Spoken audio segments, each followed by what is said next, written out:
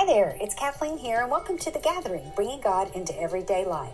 Let me encourage you to not just listen, but partner with God and practice what He speaks to you. You can access more information about me, my newspaper articles, upcoming events, contact me, or purchase my book, Thriving Through Seasons of Grief, on my website at www.kathleenmaxwellranby.com. This podcast is now in 28 countries, and people have donated so that you can listen free. Will you consider paying it forward for someone else by giving a one-time or monthly gift? Simply click the button that says Become a Patron or Patronage at the top of the podcast. And don't forget to click the like or follow, and you'll be the first to know when new episodes are released. Enjoy the podcast. Hey friends, this is Kathleen here, and thanks for joining me today for the podcast. Today's podcast is going to be a little bit different. I'm doing a little bit of a deviation from what I normally do because there has been a crisis in the community that I live in. If you've been listening to my podcast very much, you know that I am living in Texas, and we have a home in South Texas in Uvalde, and this community has just had a huge tragedy.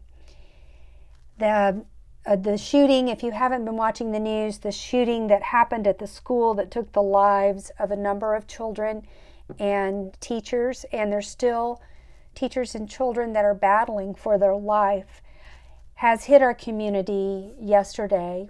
And I want to just tell you a little bit about it so that you can pray for our hurting community.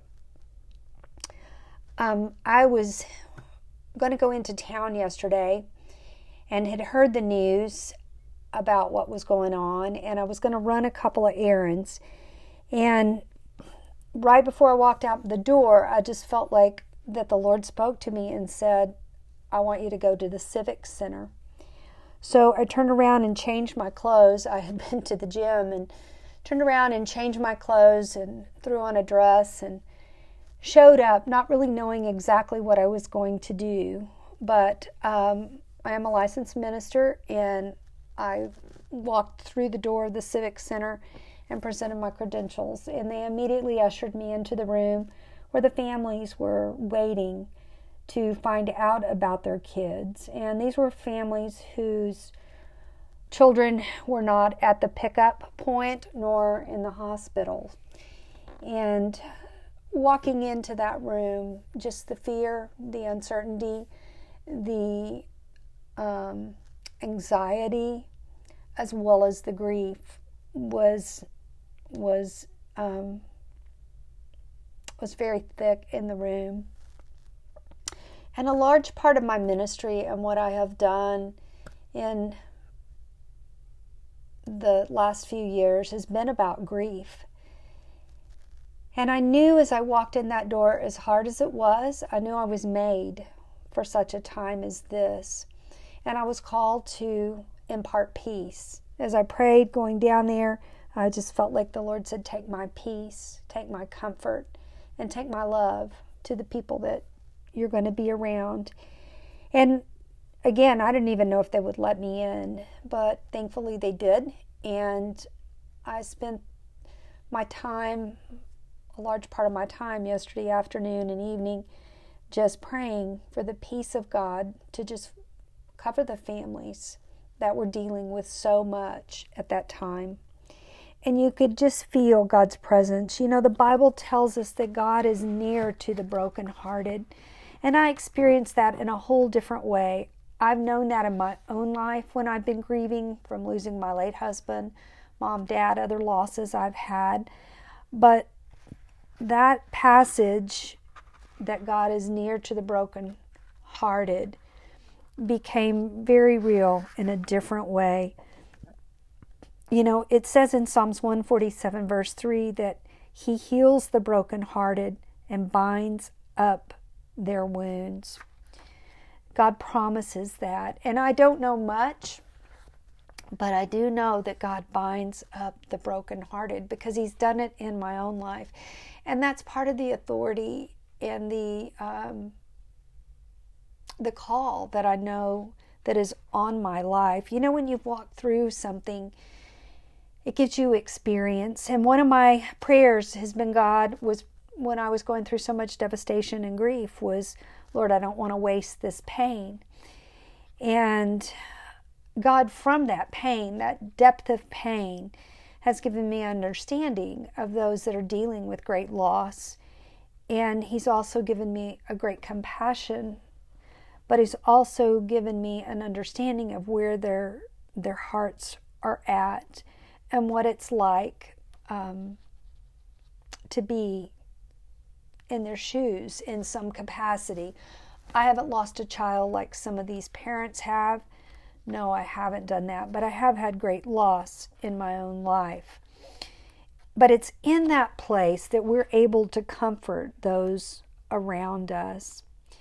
And I just want to ask you to pray. Make it a matter of prayer to pray for the community of Uvalde, for the families that are hurting, for the moms and dads whose children aren't coming home again. You know, yesterday there was just a strength in me, and I was able to go and do it. It was neat to see the community come together. But I was able to go and do what I knew God had called me to do, and was even able to talk with my husband about it when I got home and process a little bit.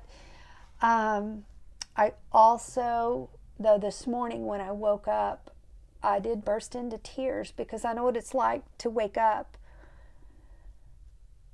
and know that you won't see your loved one again that day, that yesterday was the last time you saw them. And so my heart just broke for the families that were going through that would not see their kids anymore. I also, just 10 days ago, was playing in a cornhole tournament and met the teacher that lost her life.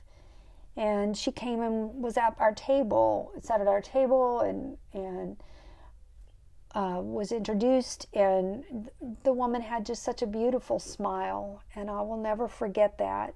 And I'm so grateful for that brief time to get to meet her and to just very briefly get to be a part of her life.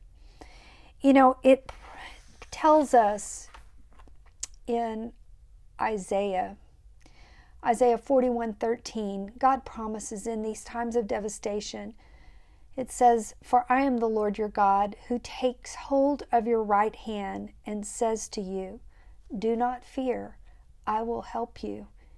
And one of the things I've been praying for, as I've prayed with just family after family, has been that they would feel how close God is right now. And I've encouraged them that in those times where they don't know what to do, that God promises He'll hold us by the right hand. And I've told stories of how I learned that walking down the halls of the hospital as bad news was unraveling in my own life. And so I just I just want to just encourage you to just pray for our community. It also says, you know, in Psalm 23, verse 4, "Yea, though I walk through the valley of the shadow of death, I will fear no evil, for you are with me. Thy rod and thy staff, they comfort me." And, you know, grief is not a destination. It's a journey. And God's heart is that we go through it. It's not that we stay in that place of devastation. That's not what He has for us. He wants to move us through the valley of the shadow of death. You know, there are many that I've had the opportunity to pray with that, you know, just saw things that they never should have seen. And I want you to pray for healing from those memories. God, I'm just praying that He will take and erase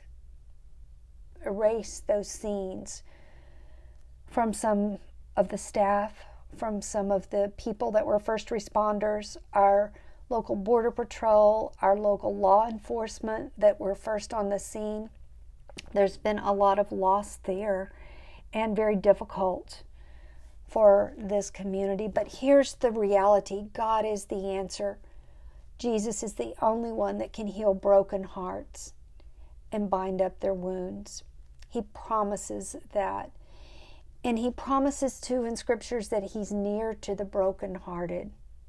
God is so near in times like this. And in the midst of the devastation, I have felt his presence surround me. I have felt his strength. I have felt just God in such a special way in the midst of all the devastation and sorrow. And so pray for our community. Pray for me in the days ahead. I know that all the things that I went through in the past were not for nothing, that I was made for such a time as this. And folks, people are looking for answers. Our world is desperate for answers. And they're going to go somewhere to get them. They're either going to go to the world or they're going to go to the Christians. And those of you that know the Lord, it's our time to rise up. It's our time to proclaim who God is and who he wants to be for people, and that he's the Savior, that he is Lord. And yes, this is tragic. Bad things happen to good people, and we live in a fallen world. And in this world, we're going to have tribulation. But the Lord tells us he will overcome the world. And so I just want you to join me as I close in praying for the community, the leadership of our community. I want you to join me in praying just around the world. I'm grateful that this ministry goes around the world, and I just see us all holding hands, coming together as mothers, fathers, as Christians, as leaders in this day and in this hour. So let's pray. Father, I just come to you and just once again, just lift up all the broken hearts that are in Uvalde, Texas. I lift up every mother, every father that has lost a child. Lord, let them feel your presence, your love, your grace, your compassion right now. I ask that you meet their every need and let them come to know you as the healer of their broken hearts. I ask for the strength of Uvalde teachers and school administration and counselors, Lord. Those that are working together, Lord, I just pray for there to be a synergy and a unity among the body of Christ, that in this time the body of Christ would come together to hold up each other's hands. I pray for the brothers and sisters that have lost their brother or sister. I pray for healing for those that are still battling for their life and battling to be healed. Lord, just pour your healing in to them. And Father, our strength is in you. Our hope is in you. And we look to you. In Jesus' name, amen. You know, as I close, I just want to say I've had the honor of serving on the crisis support team in this community. And it's been an honor. It's been a blessing to be able to hold families that has lost loved ones, hold teachers that are dealing with grief and have lost children that they know and love, leaders in our community, to pray with them, the mayor and different ones. And it's been such a blessing to see, the Billy Graham crisis team come out and to see just people pull together. We live in a bad world, no doubt, but to see the love, the compassion, the unity, and the presence of God has truly, truly been an honor. So pray for Uvalde, pray for the hurting families, pray for me in the days ahead, because I know that the ministry that I have towards those that are grieving, and the book, Thriving Through Seasons of Grief, that I've written, I know it was made for this time and in this community, and it's not a mistake. that I have been here so much recently, developing relationships, and so many divine appointments have happened just in the days I don't even have the strength or the time to tell you. But I see God's hand in a powerful way in the midst of a very sorrowful and hard time for our community. And that's where our hope lies. Our hope lies in Jesus. Our hope lies in the Savior. And if you don't know Jesus as your Savior, I want to introduce you to Him. And accepting Christ is very simple. It's acknowledging you need a Savior and inviting Christ to come into your heart. And that's what life's about, because you and I don't have any guarantees for tomorrow. We don't. We have no guarantees. And it's days and things that happen like this that remind us that we need to love those around us. We need to hug our loved ones. We need to tell them how much we love them. I prayed today with a father that was telling me how his son told him he loved him yesterday, and how he told his son he loved him. And what a treasured memory. What a treasured memory. What a treasured memory. Tell those that are in your family how much you love them, what they mean to you. Don't waste a day, because you and I are not guaranteed tomorrow. And do pray for our community, because we need it now more than ever. Hey, thanks for joining me. If you know somebody that's going through grief, my book, Thriving Through Seasons of Grief, is available on Amazon, as well as on my website. And so check that out at www.KathleenMaxwellRamby.com. See you next week.